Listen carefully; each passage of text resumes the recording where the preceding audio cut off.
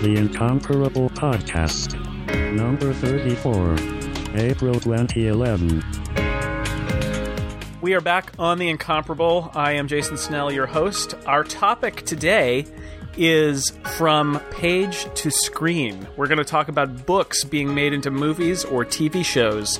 The good examples, if there are such things. The terrible examples, there are plenty of those. And joining me today to discuss this, we have Dan Morin. Hi, Dan. Hi, Jason. Scott McNulty. Hello. Hello. And John Siracusa. Good evening. Good evening. So this was a good idea brought up, actually, by Scott McNulty, so full credit to him. With Game of Thrones having just premiered on HBO, a TV series based on a series of novels by George R.R. Martin, and we're going to talk about that series probably a couple of times in the next couple of months, but that's not really as much the topic of tonight's Incomparable as it is a jumping off point. Now, many of us, I think, have read the novel Game of Thrones, and I think it's interesting that even after one episode, if you've seen it, it's a very faithful retelling, and actually, I didn't get the heebie-jeebies from it like I have with some other adaptations. Has anybody else, just really quickly, seen the first episode of Game of Thrones? I haven't actually watched it yet. Oh, you guys suck. Okay. John watched it. John watched it. I haven't read the books, though, so I'm coming into it clean. Ah, interesting. I read the books and I watched it. Oh, yeah. What did you think? Did it seem faithful, too faithful, not faithful enough? I did not get any heebie-jeebies. Good. Which is good. You and me both. I thought it was pretty faithful. I mean, I read the books long ago, but it reminded me of what's happening in the books, so that seems good. I mean, it's an HBO series, so I think they kind of front-loaded some more sex than was perhaps in the beginning of the books to get people interested in the fantasy show. But other than that, yeah, I think it was faithful. I think there's a lot of downloading to be done there about this world, and I can understand that it would be kind of hard to get it all. I mean, John, you hadn't read the book, but you watched it. Did it seem like you could follow it, or was it sort of like, wow, without a map, I have no idea what's going on here? It was okay for a first episode. I didn't feel like it was racing away from my understanding.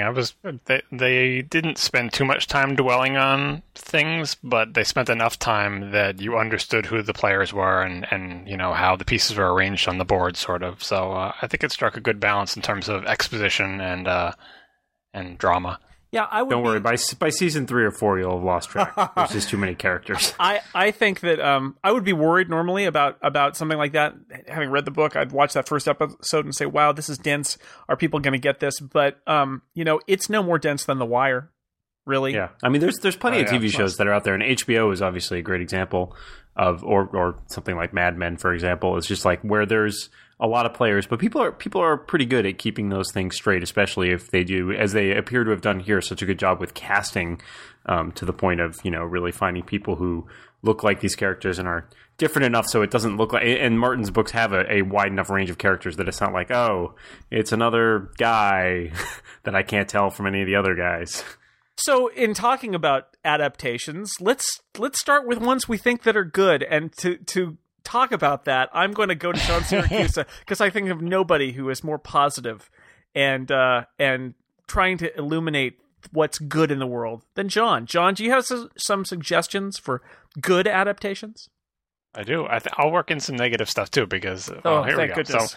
So my first one is Dune, and this is a movie. Was it from the 80s? Yes. I don't know. It was a long ago. 1985, I believe. Yeah. It was David Lynch, who's a very strange director who has a lot of character. Released within a couple weeks of one of the ones I'm going to talk about, strangely enough. Anyway. And Sting. Yes. So and Kyle MacLachlan. Patrick Stewart too.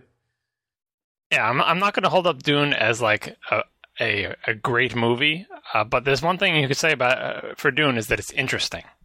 There's very little in that movie that is expected or boring, even though it is a sci-fi movie. So everything about it is kind of weird, like it should be in a David Lynch movie. The characters are weird. The performances are weird. The casting is weird. What the heck is Sting doing there? The set design, everything about it is weird. Now, if you compare that to the book, I know a lot of people really love the Dune book, but I didn't I guess I kind of did dislike the Dune book. I don't like Frank Herbert as a writer. I just think he's boring. And the book, he was so wrapped up. Talk about political intrigue and Game of Thrones. Unfair. I think that's unfair because after the first 250 pages, Dune picks up.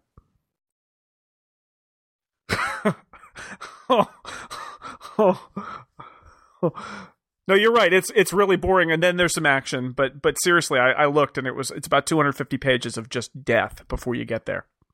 Yeah, and the thing about it is he's got this very interesting world. Like, obviously, David Lynch didn't make up the source material, so the world that Frank Herbert made up in Dune is very interesting and has lots of cool things in it, none of which he describes, because he's more interested in describing the sort of political intrigue than he is describing any of the very interesting aspects of the society or technology or anything like that, which is why when David Lynch made the movie, he could make the characters, the settings, the vehicles look like whatever the heck he wanted. Other than the fact that sandworms probably had to look like worms, everything else was up for grabs.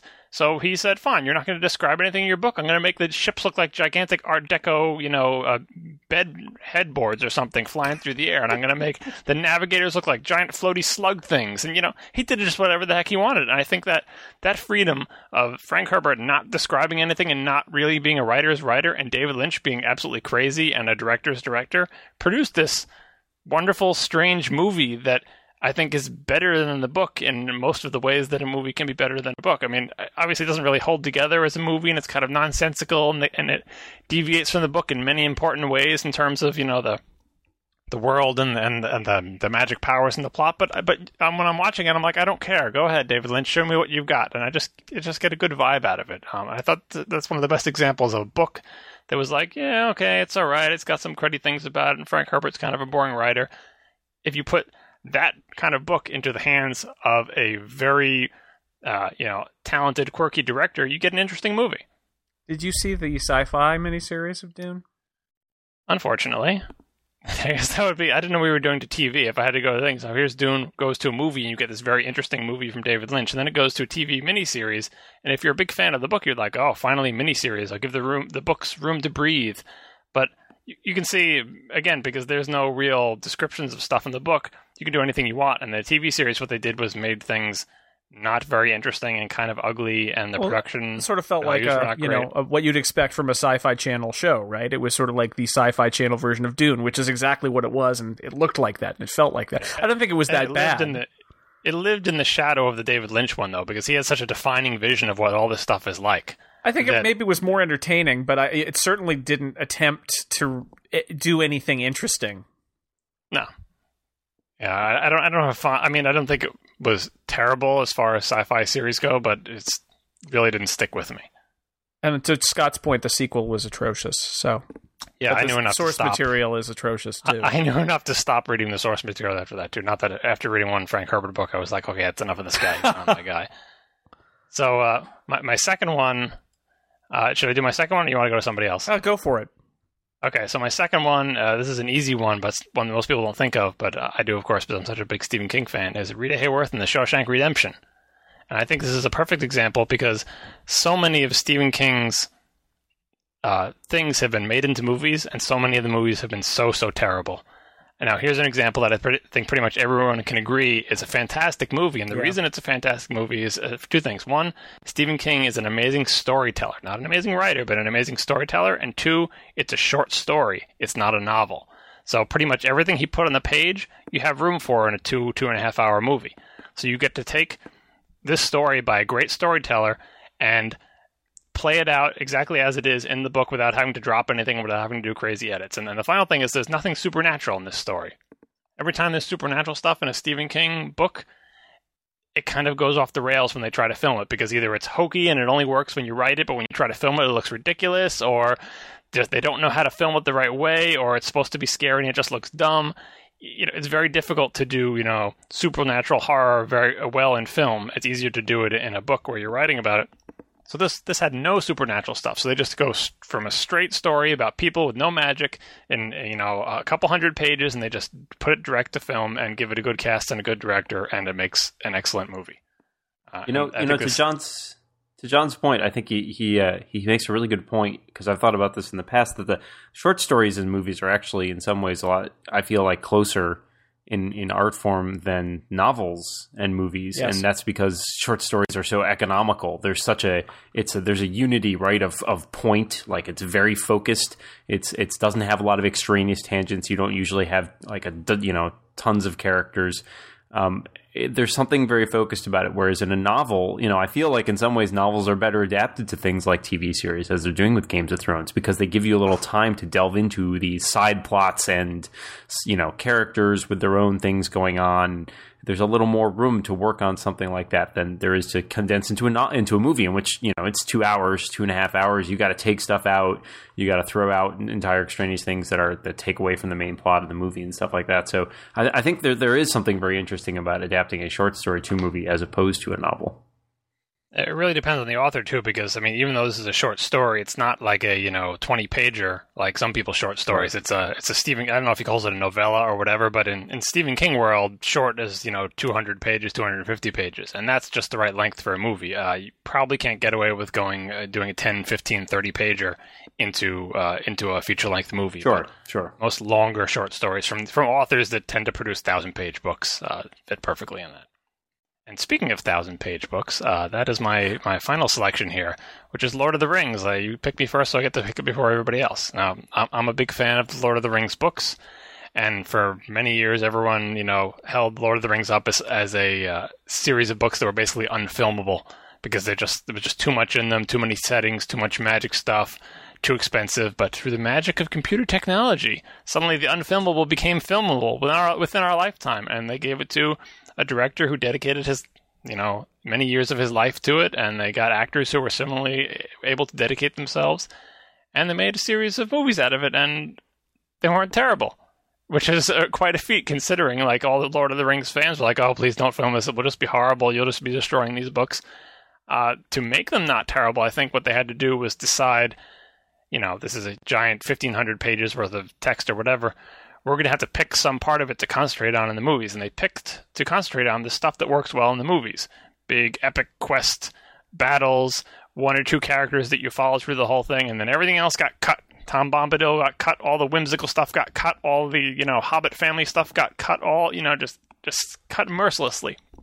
Remove everything that is, that people love about the books, but it just does not work in the movie, and dedicate themselves fully to the epic quest and Sam and Frodo and doing the whole story. There are lots of problems with those movies and some of the choices they made I don't really agree with. If we ever do a Lord of the Rings episode, we can talk about them. But to their credit, I think they made probably the best movie you could have made, especially in a first attempt at making movies of these things. Maybe if I live to be a ripe old age of 95, someone will try to refilm these movies and have a different take and do it better. So those are good movies to the point where my wife said, I'm never reading the book, because every time you describe it to me, I'm terrified, and I like the movies, so that's good enough. I don't need any more. That's enough. We have the expanded editions, and although this goes to the point that there's more story there, it's a long book, too, or series of books, if you want to view it that way. So they did 3 movies, and in fact, there's a 10-hour cut of the 3 movies. Got that one too. And we actually do that every Christmas. We sort of do a little Lord of the Rings festival. I think we didn't do it last year, but we try to do it every holiday for 6 nights. Basically, it's a disc a night, and you make your own little miniseries, basically, and it's great because those are really, really fun and well made movies. And I get a very different feeling watching the movies than I do reading the book. So much so that they're barely related in my mind, because when I read the book, I'm thinking of like returning to a world and getting into all that sort of, folklore and whimsical stuff or whatever, and the movies are much more about an adventure. All right, I've got one more thing before we move on. This is just in general. When I was reading a book, I guess a couple of years ago, I was thinking about things that you can do in books that you can't do in movies. And most people don't think about this, think about it the other way. Things you can do in movies that can't be done in books because you've just got words, and when you've got pictures, you can do so much more. So I was reading A Deepness in the Sky by Werner Vinge. I hope we do an episode on him eventually. We will. And about half of that book is spent on this alien world where these spider aliens are, and there are characters there that you follow. They're just as important as the human characters, and these characters have a work life and jobs and friends and family and a romance, and there's a government, and they have, a society and everything down there. And then up in space, you've got the humans, and it's kind of a split 50-50 between these two things, parallel storylines. And then later in the book, eventually, the humans go down onto the planet, and they meet these aliens for the first times. And it's the first time that you get narration from the humans' point of view of what they see when they see the aliens. And what they see is just like a shiny exoskeleton and like legs everywhere and hissing and clicking and little, motions from their eyelids and everything going different directions. And at that point in the book, you realize that the point of view from the spider aliens for the whole rest of the book, everything was being translated into human terms for you, They didn't say when they were describing the spider world that the spider waved its little antennae and made this clicking noise or anything like that. It played out as if they were humans, and it made you relate to them. And only when the two things come together do you realize how incredibly alien these things are and how different they are from humans. Even though from the spider's perspective everything is normal, from the human's perspective they're just horrible, hideous creatures, And this moment, you can't have a moment like this in a movie, because either you show the spiders from the very beginning as being hideous spider aliens who don't speak and don't have normal language, don't have normal gestures, and, whatever they do, emit smells or wave their tentacles around or whatever, antennas, whatever. Or you show them humans instead of spiders, and then when you reveal that they're spiders, then the audience feels like it was a cheat. You could try to use some sort of visual device to say, we were showing them as humans to not put you off of them, but really they're spiders the whole time. And the audience would not like that. So this lack of visuals in the book was they don't hide the fact that they're spiders in the book. Right from the beginning, they say, yep, these are spider aliens, and then they just go on and draw you into the lives of these spider aliens. The fact that there's no pictures constantly reminding you that these are spider aliens allows the book to do something that you could never do in a movie because it doesn't have any pictures in it. And that one particular scene, it was the first time I ever realized in my life that there was, something that besides length and detail and stuff that you can do just because books are so much longer than movies, that you can do in books that you absolutely can't do in movies because they lack pictures. And that was one of my favorite moments of that book there. Yeah, and I do think it is unfilmable. It's a good story, though. Yeah, I mean that's unfilmable for other reasons too, but just for that, the spider alien humanity thing just would not work on screen. Yeah. There's no way to pull it off. You can kind of just stop right with that. So no, it's not going to happen. Dan, do you have a recommendation or two of good adaptations? I was casting my sort of eyes over my bookshelf as I was sitting here, trying to think which of these books has been made into movies, and some of them have. Actually, there are several on my bookshelf that are due to be made into movies, which I'm interested to see. But most of the ones that I'm coming up with are not science fiction or fantasy books, but like things like mysteries and other sort of genre books, and so I feel I don't know, maybe it's a cheat, but one of my favorite books. By one of my favorite authors is The Big Sleep by Raymond Chandler, which is a fantastic mystery book circa 1940s. I believe in 1939 maybe it was written. It was made into a movie in 1946 with Humphrey Bogart and Lauren Bacall. And it's an absolutely fantastic movie of an absolutely fantastic book. And I think it's hard. You'd be hard pressed to do an adaptation. Maybe there's something about that that's very much related to the time in which it was written or filmed, but I feel like it would be hard to do a modern adaptation of today or to do it well. But there's something that's a big challenge, I think, in many ways, because the plot of something like a Raymond Chandler mystery, mysteries you often think of them as being related to the plot, but I think such a big appeal from Chandler is the language. And as much as you can translate some of that into dialogue, there's so much stuff that doesn't make that jump. Like John was saying, unless you have a voiceover narration, which lends a whole different quality to your movie, as anybody who's watched 3 different versions of Blade Runner will attest. Exactly. It's based on a short story, or is that a novel? Novella. That's actually I believe it's a novel. It's a novel. I've read it. I remember it. Yes, I have as well. But it seems like it's shorter than Shawshank Redemption, though.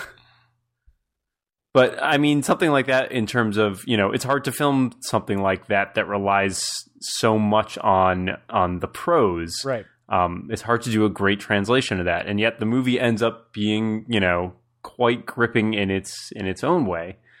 And so that's one example of something that I quite enjoyed. I'm trying again. I'm coming up with all this stuff. I feel like that I really like that is sort of out of our normal. I've got a non-genre purview in my list too, so don't feel bad. So I'll throw in then a couple of adaptations of works by Nick Hornby. Oh, that's the one. Which we can. I'm gonna say High Fidelity. I'm going to say About a Boy then, because which I think that's is also a good movie. Yes, an excellent movie and an excellent book. Yeah. And so again, Hornby is someone else whose writing is such a huge, he's got great prose sense. Absolutely. He really knows how to craft a sentence. And it's hard to make that transition to film because, his plot's good and his characters are good too, which is what makes the film, About a Boy, so, enjoyable. Yeah. But at the same time, it's a totally different experience reading the book. And so I think I read the book after I had seen the movie. And there is that, as you're talking about with your wife, there's that disparity of like, well, I like the movie. I mean, maybe I'll like the book, but, am I just going to be picturing the same characters? And yet, for me, it was totally, a totally disparate experience.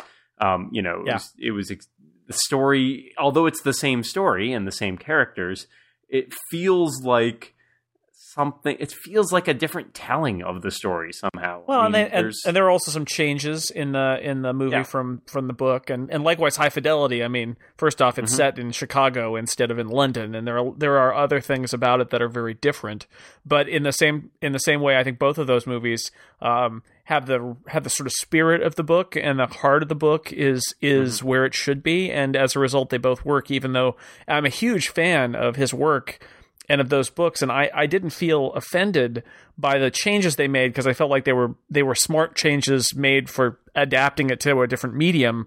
And saying that they respect the spirit, I think, is really important. Like they somehow fit tonally with what the story he's generally trying to tell. And I would love to see.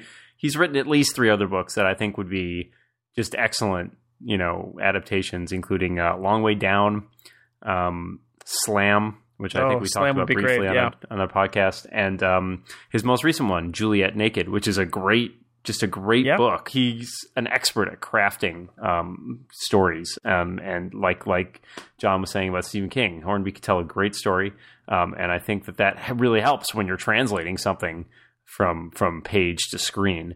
I'm trying to think if there's one other thing on my. So actually, I'm gonna let me branch off of something you said there, which is we're talking about these movies that made changes to the book, and I think it's worth at least touching on for a minute.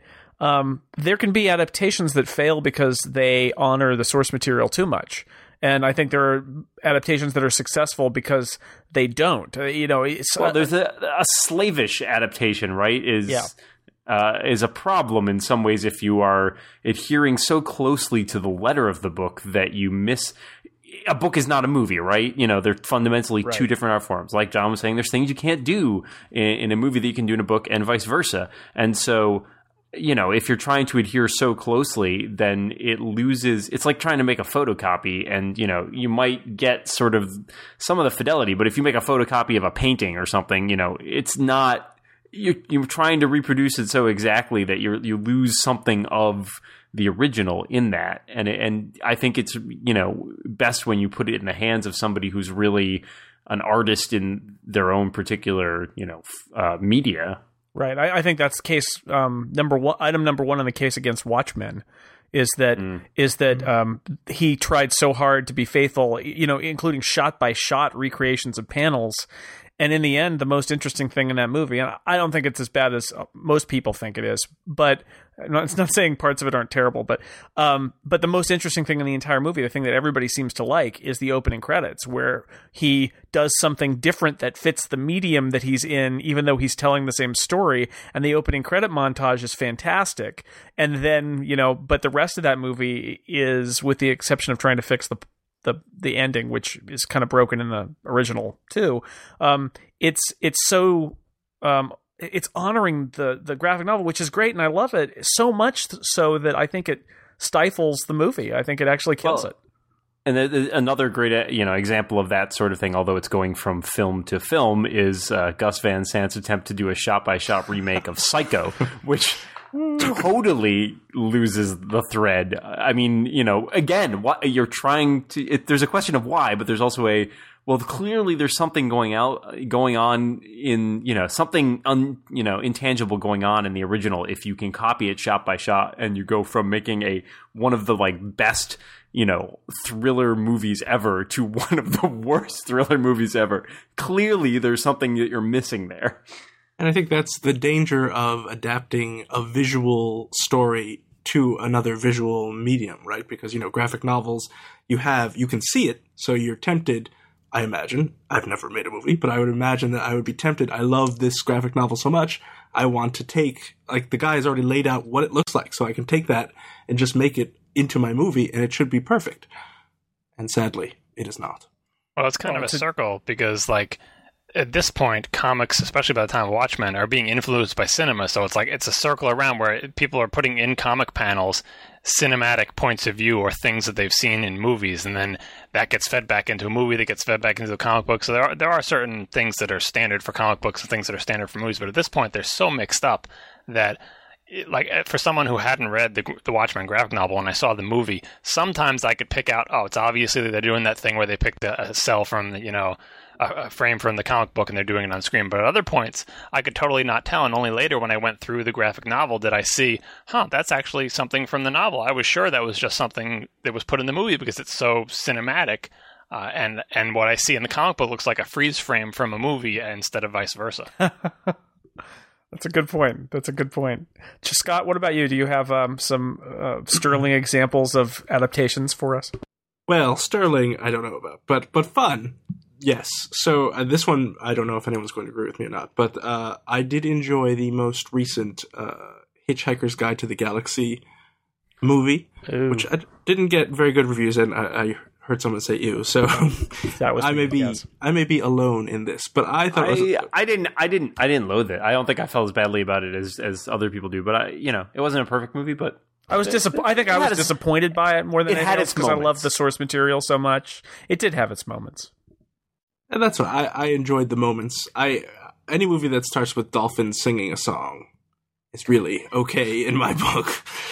And so it could only go up from there, or I guess down from there. If you had never read the book, do you think you would have enjoyed the movie at all? Probably not. I think that I love the book so much that it gained a halo effect, and because you know what they're doing. They did select. It seemed like it was selected scenes from the Hitchhiker's Guide. And if you have read the whole thing, the selected scenes are oh yeah, I remember that part. They're doing it in the movie now. Oh look, they're doing a different part. But it didn't. I could see that another example of a book that you could argue is unfilmable, and of course maybe nothing's really unfilmable in this day and age. But again, there's something so innate in the way that Adams writes that.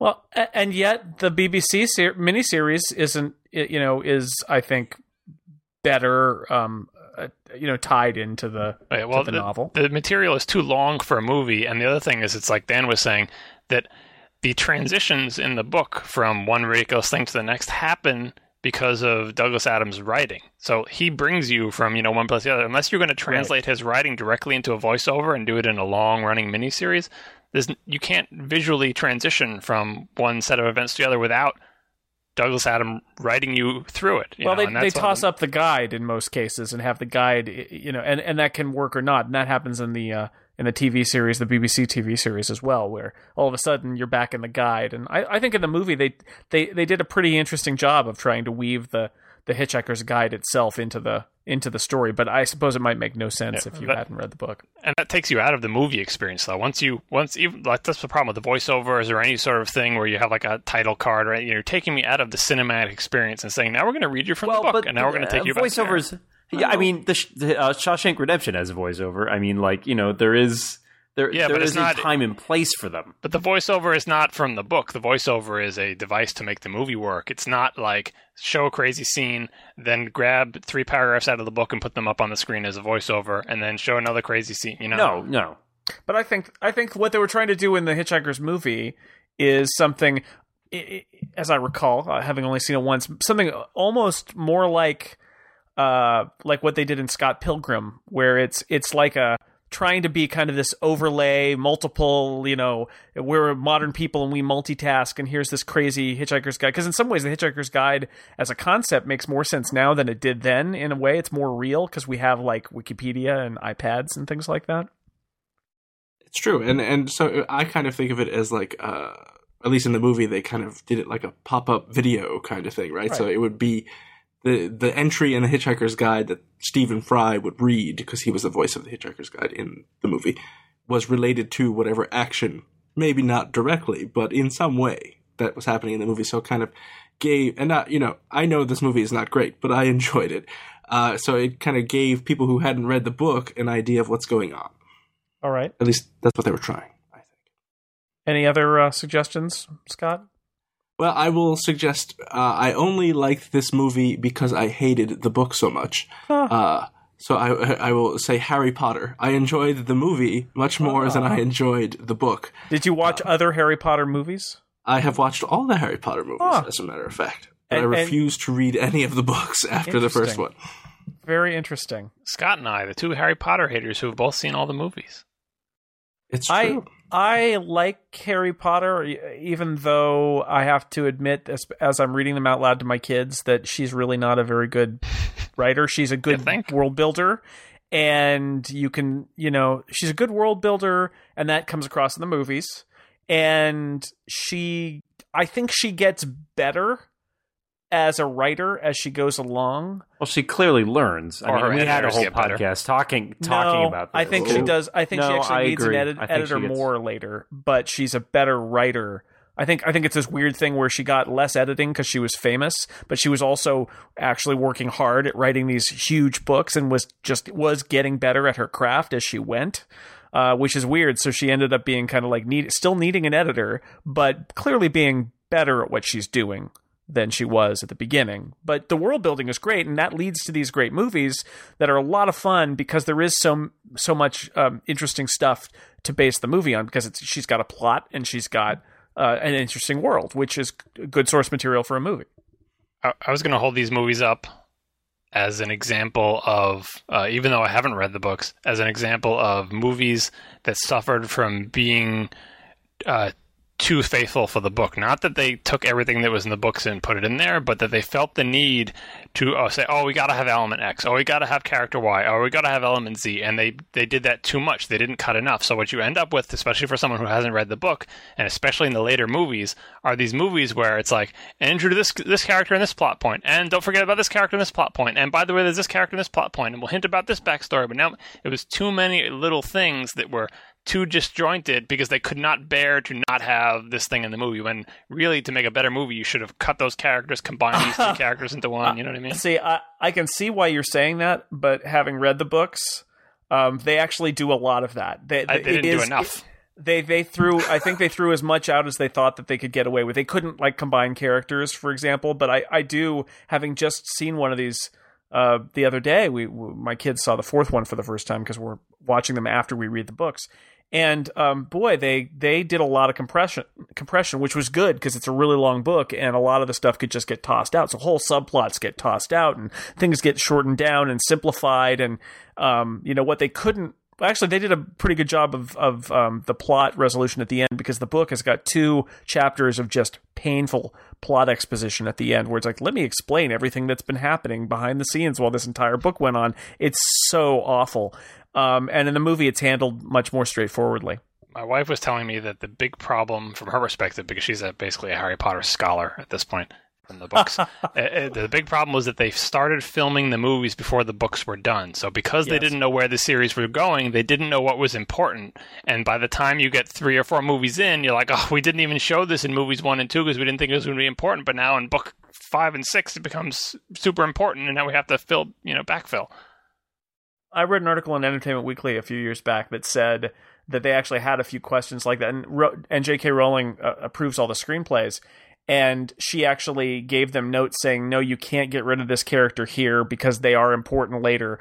Even though she hadn't written and published all the books yet, she knew where the plot was going. So they did some of that, at least, where she was like, no, you can't take that out. That's so I suppose it could have been worse, but from my wife's perspective... I think that's what I'm saying. It could have been worse. That should be there's the title of this week's podcast. It could have been worse. along those lines, or at least in a similar genre. Any C.S. Lewis fans? Yeah. When I was a kid, I read all those books. I really have a fond spot for some of the books, though. Going back and rereading them, when slightly older, there's a different reading you get when you're an adult reading. I totally missed the whole thing about Aslan being Jesus. Yeah, I think that probably as the child of a family that didn't really go to church or have much in the way of religious upbringing, that totally flew over my head as well. That said, I still think Lewis is a great storyteller, and several of the books on their own are excellent stories. I mean, The Voyage of the Dawn Treader. I have not seen the movie, which just came out, or like last year, I guess. But that book remains, it has a very fond memory for me because it's very, and then later, comparing with other things, it reminds me very much of something like the Odyssey. I mean, it's got this sort of whole plot about, going on this lengthy boat ride with all these adventures and stuff like that. And I thought I only saw the first of the movies, which was okay. I think to a certain extent they do fall into that trap of trying to remain a little bit too faithful, and it comes across as somewhat bloodless. It didn't work for me. There are some good points in it, and there are some nice performances and some a couple of elements that I really did like, but on the whole, it does come across as a little bit too, I don't know, maybe just a little bit too bloodless. And I did not see, I heard the second one was better. I didn't see it. You heard the second one was better? Not my. That's what I heard. I was going to say you hit it right on the nose with Bloodless, and that the first movie was the best of them in terms of making the world feel alive and making it feel like there's something at stake and making you care about the characters. And the second, was there a third movie? I don't know if I've seen all of them, but they just there was a third. They get progressively more generic and just nothing is at stake, and you're not really excited about any of it, and they're just going through the motions. I'd argue that the best of the books may be the ones that are tangential to that whole series, which are The Horse and His Boy and The Magician's Nephew, in that they aren't about the characters that we follow through the first 3 or 4 books, and they kind of stand on their own a little better. So I don't know if they'll get around, I suppose as long as those movies keep making money, then they'll keep making them. But I don't know if they'll get around to those because they don't follow the sort of main plot. Right. So I've got some things to speak of positively. I'm slightly cheating. I have a children's book, a non genre novel, and a graphic novel that I'll mention in turn. The children's book is The Iron Giant, based on the Iron Man. I love this movie, and at some point we could even, when we talk about children's movies, which I think we're going to do, I can rhapsodize about it more. But I love the movie. I think it's a great movie. It's Brad Bird before he went to Pixar and made The Incredibles and Ratatouille. He made The Iron Giant, and it sort of stiffed at the box office. But gosh, it's a great movie, and based on some source material that's a little bit different, but a beloved children's book.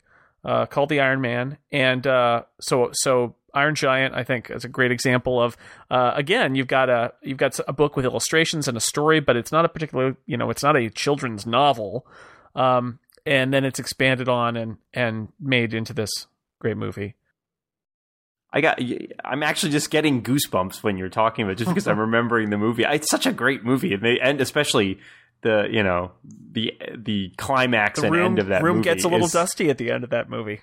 So it is a little, eyes get a little watery. Sad. It's well done though. It's a very good movie. I only saw it. I first saw the movie just a few years ago. I mean, it came out in the 90s. It's fairly old. I think I was a teenager or something when it came out, but I saw it just a few years ago, and really, I just really adored it. It's a great movie. And it features the vocal stylings of Harry Connick Jr. Yeah, Jennifer Aniston. And Vin Diesel as the Iron Giant. And Vin Diesel as the Iron Giant, that's right. A role he was born to play. 1999, that film came out. Another one that I love, and we talked about this earlier when I growled at Dan, High Fidelity. Nick Hornby, one of my favorite writers. I love this movie too. This is actually, and I love the book, and they are different, but its heart's in the right place. The characters are strong. John Cusack is exactly as much of an idiot who has got a lot to learn about life and about his relationship with other people, especially women, and just does a great job. I think it's a great performance by him, great direction by Stephen Frears. Interesting. So English director, reset the movie into America and then have an English director. Love that movie. That's one of those movies that I can watch again and again, and I just really like it. Even though they made a bunch of changes to it, it still really is. Holds up. Yeah, and it hasn't changed my feelings about the book. The book is great. The movie is great. They're a little different. They're both great. And in the graphic novel category, I mentioned Watchmen being a bit of a failure. I'm going to turn it around with another Alan Moore selection, which is V for Vendetta, which I really love. It hits me just right. I really like that movie. Interesting, affecting, has some interesting things to say, I think, about politics without being too preachy. I actually think that you could view it in a bunch of different ways, and I think it makes some interesting statements about totalitarianism, and it's got a 1984 kind of vibe and a lot of nods to 1984, right down to the fact that John Hurt is in it, who was in the movie 1984. And I've got the graphic novel, and the graphic novel is good. But I think they did a good job in translating it, and it's easy to mess something like this up, as Watchmen, I think, showed, and I don't think they did with V for Vendetta. In fact, if you view this, it was directed by James McTeague, but it was produced by the Wachowskis. And if you view this through the lens of how bad the Matrix sequels were, what Matrix sequels? If you view anything through that lens, it looks better. That's true. I think we should talk about bad movies now. Let's get negative. That's all I can think about. All right, I'm going to start and say that one of the books that I actually have always enjoyed and was one of my favorite books when I was a teenager is Arthur C. Clarke's sequel to his novel 2001, called 2010.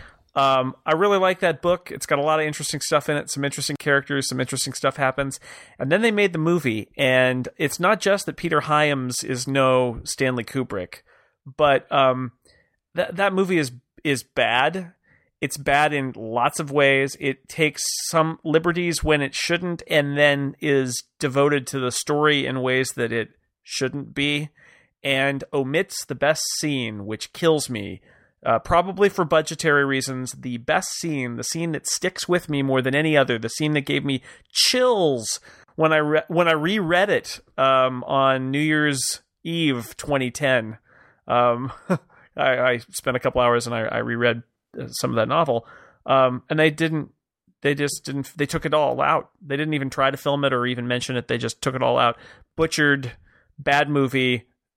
Enjoyable book. Think it gets a bad reputation. The other sequels aren't as good, but I really enjoyed that book, and I think it was interesting to have Arthur C. Clarke kind of reclaim his part of the story, separate from the movie.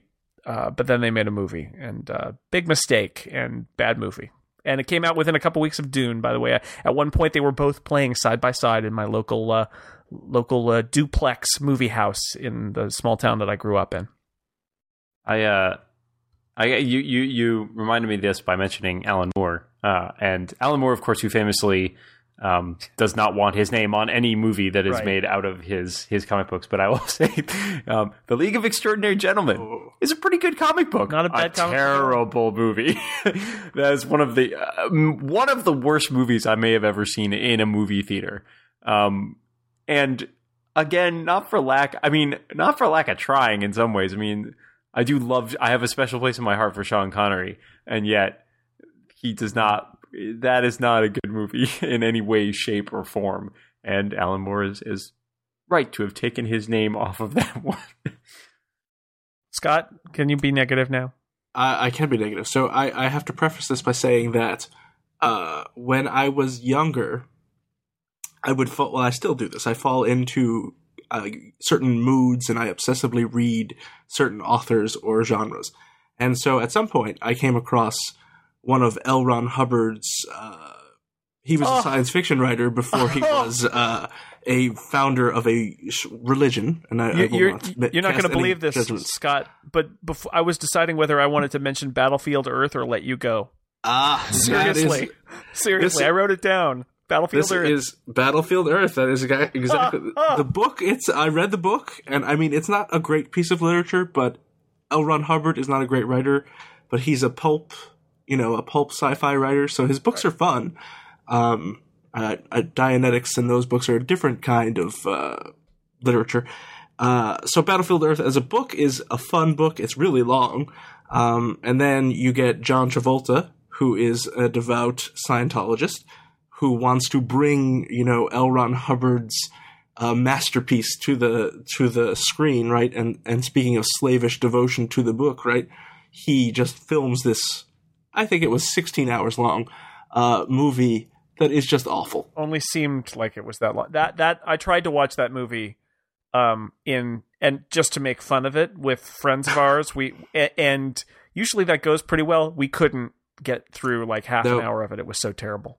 That movie is so bad you can't even make fun of it. I watched the whole thing. No, so bad it's funny. This is so bad it's funny that you haven't murdered yourself. Exactly. That's pretty bad. I would not recommend anyone watch Battlefield. No, don't. Don't do it. You might say to yourself, well, I'll get the riff tracks. And no. No, don't. It's not worth it. Read the book. The book isn't all that great, but it's much better than the movie. Well, he was a pulp sci-fi writer before he was a founder of a religion, and it's true. He could do fun stuff. Yeah, I mean, I read a lot of his books. He wrote a 10-part series, Mission Earth, which I read, which is a lot of fun. I hope John Travolta does not make any Mission Earth movies. I would like to see somebody go in the other direction, start a religion, and then become a pulp science fiction author. If Jesus had written pulp science fiction, for example, it might have been very different. He went under the pen name Aslan. Oh, wait a second! I see what you did there. Call back. Wow, that may be the worst movie ever made by anyone in the universe. I'm not sure. I don't know if it made it all the way down the bottom of the IMDb bottom 100, but I'm pretty sure it's in there. I'm just trying to think of other terrible movies made throughout history and imagining if they were novels. Right? It's like the guy who wrote Geely, the novel. He's like, oh, they messed up my book, and Ben Affleck ruined my book. For the guy who wrote the novel From Justin to Kelly. He must have been furious when they made that movie. Well, that's why Alan Moore didn't want his name on that movie, because that's a great comic book, though. I mean, well, yeah, but they took out the swamp thing entirely when they remade it as From Justin to Kelly. It's a shame. It did. It did. Yeah, I believe Justin. He was the Floronic Man in the original comic by Alan Moore. I think that's right. Yes, Starship Troopers is also another movie that I think. Clearly not as bad as Battlefield Earth. But, I like that movie. I don't know. Dookie Howser. I like Starship Troopers. It's interesting though, because in some ways it has a very antithetical, I think, point compared to the book. Like there's a movie that was made that has a kind of almost the opposite message. I don't think it does. Book, I think it's just more. Really? I think it's more of a satire, and it goes so far in the direction like. It takes an earnest message and does it even more earnestly to the point you're like, okay, no one can be this earnest. This must be a satire. Right. So, right. But I think Heinlein was earnest. I think Heinlein. That's the point, right? Exactly. I mean, like Heinlein was very serious about what he was talking about in terms of the military, whereas clearly the movie. I mean, get no farther than dressing up Neil Patrick Harris and basically a Nazi. Telepathic Nazi. All right, you're making a point here. They sucked out his brains. It's not a terrible movie. I mean, it's not a great movie. I like it because jugheads who watch that movie think it's about how awesome the army is. That's the favorite thing for me about that movie. It's a satire that most people don't view as a satire, and that's the most successful kind, because you'll see tons of people like Starship Troopers is awesome, man, with those bugs and they shoot them. That's what the majority of the public, I feel, thinks about when they see Starship Troopers, and they just miss the entire rest of it. One that I wanted to mention was The Golden Compass. Has anyone read that? Not a good movie. So unsuccessful a movie that they didn't go on and make the others. That movie was awful, and the book is delightful. I've heard that those books are actually very good, and I've been meaning to read them. Those books, I think they're deeply, deeply flawed. And I think that the first book, there is some great stuff in there, but that first book is really problematic. And I think the movie wasn't any good either. Although it did have giant armored polar bears fighting at one point, which if there was anything redeeming in that movie, it was that. It's true. Aren't the books like super duper anti-religion? That's why the movies were no good, if that's the case, because you can't make a movie that's anti-religion because no one will go see it. But apparently you can make a series of fantasy books that are anti-organized religion and people buy them. Yeah, there's a lot of stuff in those books that is this kind of. I mean, I won't say that it wasn't successful because it didn't sell, but because there's a problem with the plot and the characters. Is the issue okay? So it's not necessarily that it's preachy about what it's preaching. No, I about. think it's poorly written in some ways. There's some stuff that's not there is some stuff in there in those books that is quite sloppy from a writing perspective, in my opinion. But. Scott, did you like the books? I did like the books. I don't recall anything that happened in them. But when I was reading them, I did enjoy them. It's actually just a hypnotic suggestion that you will feel refreshed and enjoyed the books. Exactly. But no actual plot. No plot. And the movie was awful. The book was not awful. All right. There's a lot of that. There are more bad adaptations than good adaptations, I think. Screamers. They're more bad movies than there are good movies, I think, too. Has anyone seen Screamers? Yeah. It's a bad movie based on a Philip K. Dick short story. Philip K. Dick has really... have they rifled through every single thing he's written now and turned it into a movie? I think with varying degrees of success, yes. Right. Blade Runner. Total Recall. Total Recall, yeah. Well, Blade Runner is a good example of taking a book or a novel and then making a movie that has the same title, but has doesn't have the same title. Well, you know what I mean. It has a totally Android's Dream Electric Sheep didn't work for the title, but you know what I mean. It's based on a novel, but has so little to do with it. That novel and that book are so far apart in tone, in message, in plot, in characters. Everything is just. It's like I guess you were inspired by the story by Philip K. Dick. The Total Recall is interesting because there was the novella that turned into the movie, and then the movie had a tie-in novelization. Well, of course, they all have to have by that. Piers Anthony. Oh, so from Philip K. Dick, you go all the way back around to Piers Anthony. Yeah, that is not good. Peculiar. The end is nigh.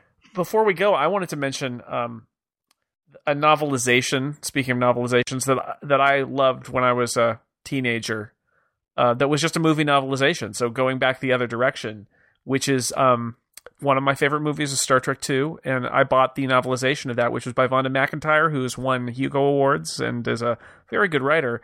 And I probably, if I went back and read it now, I'd be deeply disappointed. But I read that thing like 2 or 3 times, and it was a really good book, largely because she expanded the screenplay into a novel's worth of stuff. It's sort of the reverse of what we were saying about Harry Potter, where you have to throw a bunch of stuff out.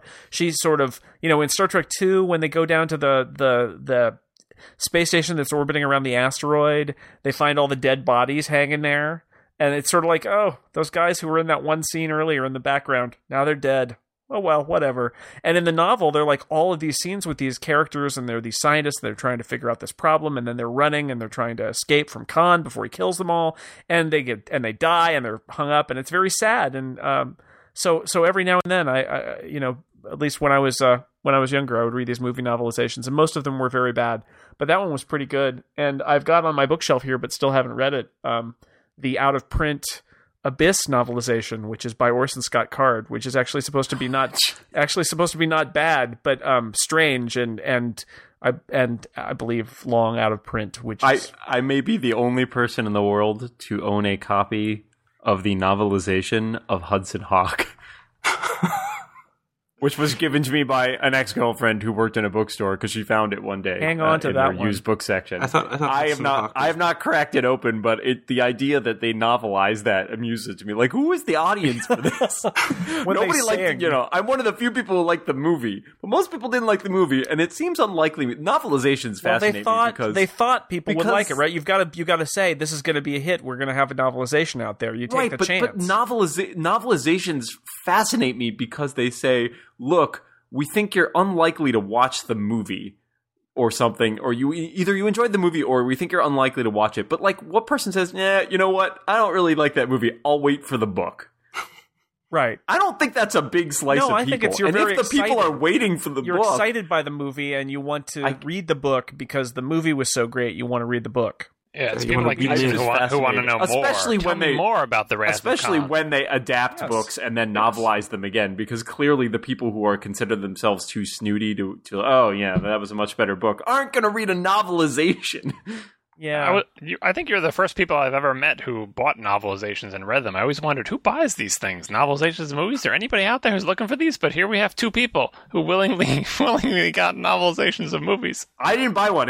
Mine was given to me. I can't remember the last time I did it, but when I was a kid and a huge Star Trek fan, and I would buy any Star Trek book that I could get my hands on, and then they came out with the novelizations of these books, and that one in particular I remember because it was by an actually, a good novelist, and she did I think a pretty good job. And there are some other really good writers who've done novelizations of.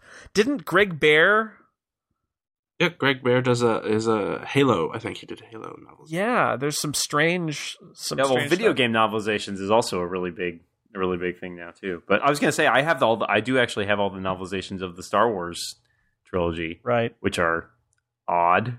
And then there's Splinter of a Mind's Eye, which is like in the nether region. Which was written by the same guy who ghost wrote the Star Wars. Yeah, the Star Wars novelization. The Star Wars novelization is notable for me in that it actually contains a reference, like Obi-Wan Kenobi talks about ducks, which may or may not exist in the Star Wars universe. It's unclear. They gotta fill those pages somehow, Exchange. And that was by George Lucas, right? Allegedly. No. By George Lucas. It was by Alan Dean Foster. He ghost wrote it. Right, but the first one is actually credited to George Lucas, which later, like James Caan did the Return of the Jedi, and I think they later, James Caan? later reprints of it, they took off Lucas's name. James Caan, yes, not Jimmy Caan, the actor. the actor. Caan, like misspelling the Wrath of Caan, Kahn. So is this Darth Vader guy? The Wrath of James Caan. I've got a book about a movie. I would watch The Wrath of James Caan, by the way. I would read the novelization of The Wrath of James Caan. Misery, also another, I think, movie that did a good job of translating from a book to a movie. Speaking of James Caan. And Stephen King. Another one of Stephen King's shorter books, only about an inch thick, maybe less. Are there books that you feel should or need to be made into movies, or that you would like to see as a movie? I'd like to see The Dark Tower as a miniseries, and luckily I'm apparently going to get that chance. It's coming. You're going to get a movie and then a TV series and then another movie and then another TV series. I would like The Dark Tower to get a Lord of the Rings type treatment, and it won't fit in a series of movies, so I guess they have to do some other form. So if they're going to do it as a miniseries and a bunch of movies, then give it a try. I hope it doesn't come out like the Stand miniseries, which was a total disaster.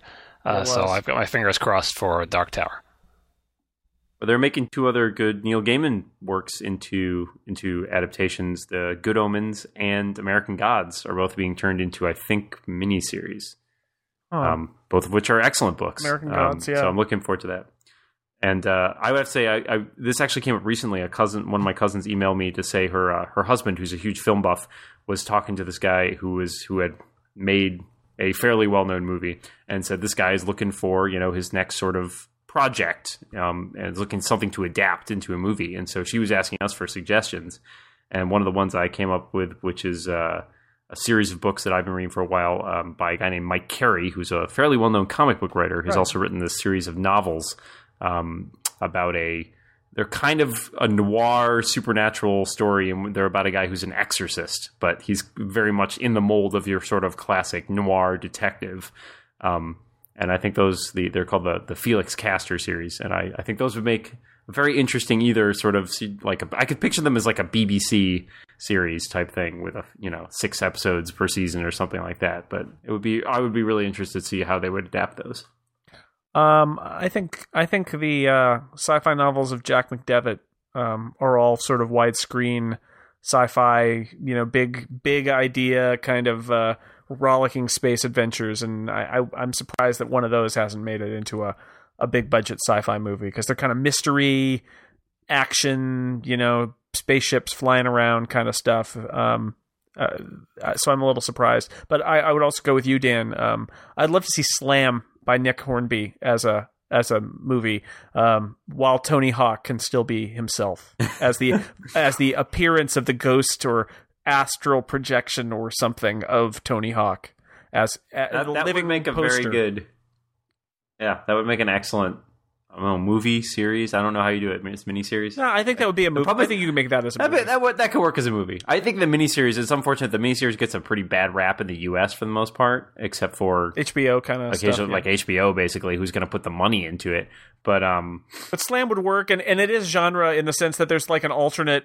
It's a sliding doors kind of thing where there's like an alternate reality that he visits or something, and then he comes back to the one reality, and Tony Hawk is his spirit guide, and it's funny. It's good. As I mentioned, when I get obsessed with particular authors. So as I was a kid, I was obsessed with Isaac Asimov, and I read the Foundation series, which probably is better in my memory than actually in reality. But I would be interested to see a mini. How would you adapt that? I don't know. It'd be very odd. We did. Nobody mentioned iRobot, which is a terrible adaptation. That is awful. Well, it's not even an adaptation, really. No. Although has anybody read Ellison? Yeah, yes. Ellison's screenplay, which is very good. It's very, very good. If you get a chance to read it, it was published as a book. The Harlan Ellison's iRobot screenplay. He did a great job at trying to bring all that together, and it's a. It's a sort of a shame that it never got made, because it's way better than the Will Smith movie. Oh, that was an awful. I really liked his mystery series, sci-fi mystery series, The Caves of Steel, the Asimov ones. But there's a trilogy, right. I think, or maybe 4 books that tie in with Foundation later on. Right, but I really love those. Are kind of fun, sort of pop boilers. Right. What about Rendezvous with Rama, which apparently will never actually be made into a movie, but they keep trying to make it into a movie. They keep trying now. Yeah. I think CGI, the advancements in special effects, has really made some of these unfilmable sci-fi movies filmable. Yeah, and we saw it with Lord of the Rings, and it goes from there. I'm skeptical. I mean, Rendezvous with Rama could be okay, but they'd probably make it as actiony as possible. But really, it's like people in a big tube taking a scary elevator is sort of what that movie. They'll screw it up, but it's just fascinating because it's been in development hell for so long. That you're like, now you're at the point where it can't possibly be good, but you just want to see it get filmed. Just finally make it so we can all get mad at it. Move on. Yeah. I'm interested to see, they are supposedly also making a movie of John Scalzi's Old Man's War. The Old Man's War. Wolfgang Peterson, I think, is making it. Which is an interesting. No, the Scalzi thing. Those are good books. That whole series is really good, and I can see how that could be a pretty cool movie. Because again, you've got action, you've got the whole kind of war backdrop, and you've got some interesting character stories about these old people who become young people. So that could be great. Like Cocoon, but with guns. Yeah, and big blue, super strong soldier people and aliens and guns. Yeah. It's great. Oh, it's great. That's a good series. Avatar meets Cocoon. That's how you pitch it. That's why they're making it, I think, is because somebody said, hey, remember that Cocoon with Don Amici? Wilford Brimley? We could do that with guns. That's right. Yeah, actually, if you just given them all guns in that movie, I might have watched that movie. The best... Speaking of movies books made into movies, The Firm... I'm not going to say anything positive about the movie or the book, other than to say that in The Firm, Wilford Brimley is kicked to death by Tom Cruise. Kicked to death. It's the right thing to do. And a tasty way to do it. It's just... And on that note, thank you everybody for joining me on this exciting podcast about movies and books and how they hate each other and must fight to the death or something like that. Scott McNulty, thank you. Thank you. I think the book was better than this podcast. All right. John Siracusa, thank you. Thank you, Jason. Dan Morin, thank you for bringing your deep knowledge of Hudson Hawk novelization. Thank you, Jason. Thanks for listening to The Incomparable. You impressed us with your fortitude to stick through to the end. Until next time, good night.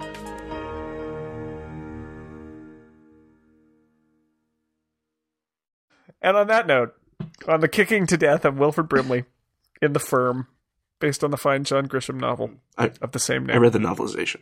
Not the actual novel, but the novelization. You read the novelization. Excellent. It was by Wilford Brimley.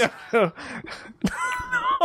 No, audiobook by Wilford Brimley. And in the novel, the Wilford Brimley character, he kicks the Tom Cruise character to death. It's very odd. Yeah, so there's a little, they change it up like a continuity error. Strange. Very strange. The novelization of the audiobook of the novelization of the movie of the novel, though, was excellent. I'm actually not planning on listening to this podcast. I'm just going to read the novelization. Actually, that would be great. I'd love to see a novelization of this podcast. No, you wouldn't. Well, for this one, not last week's. There's no plot.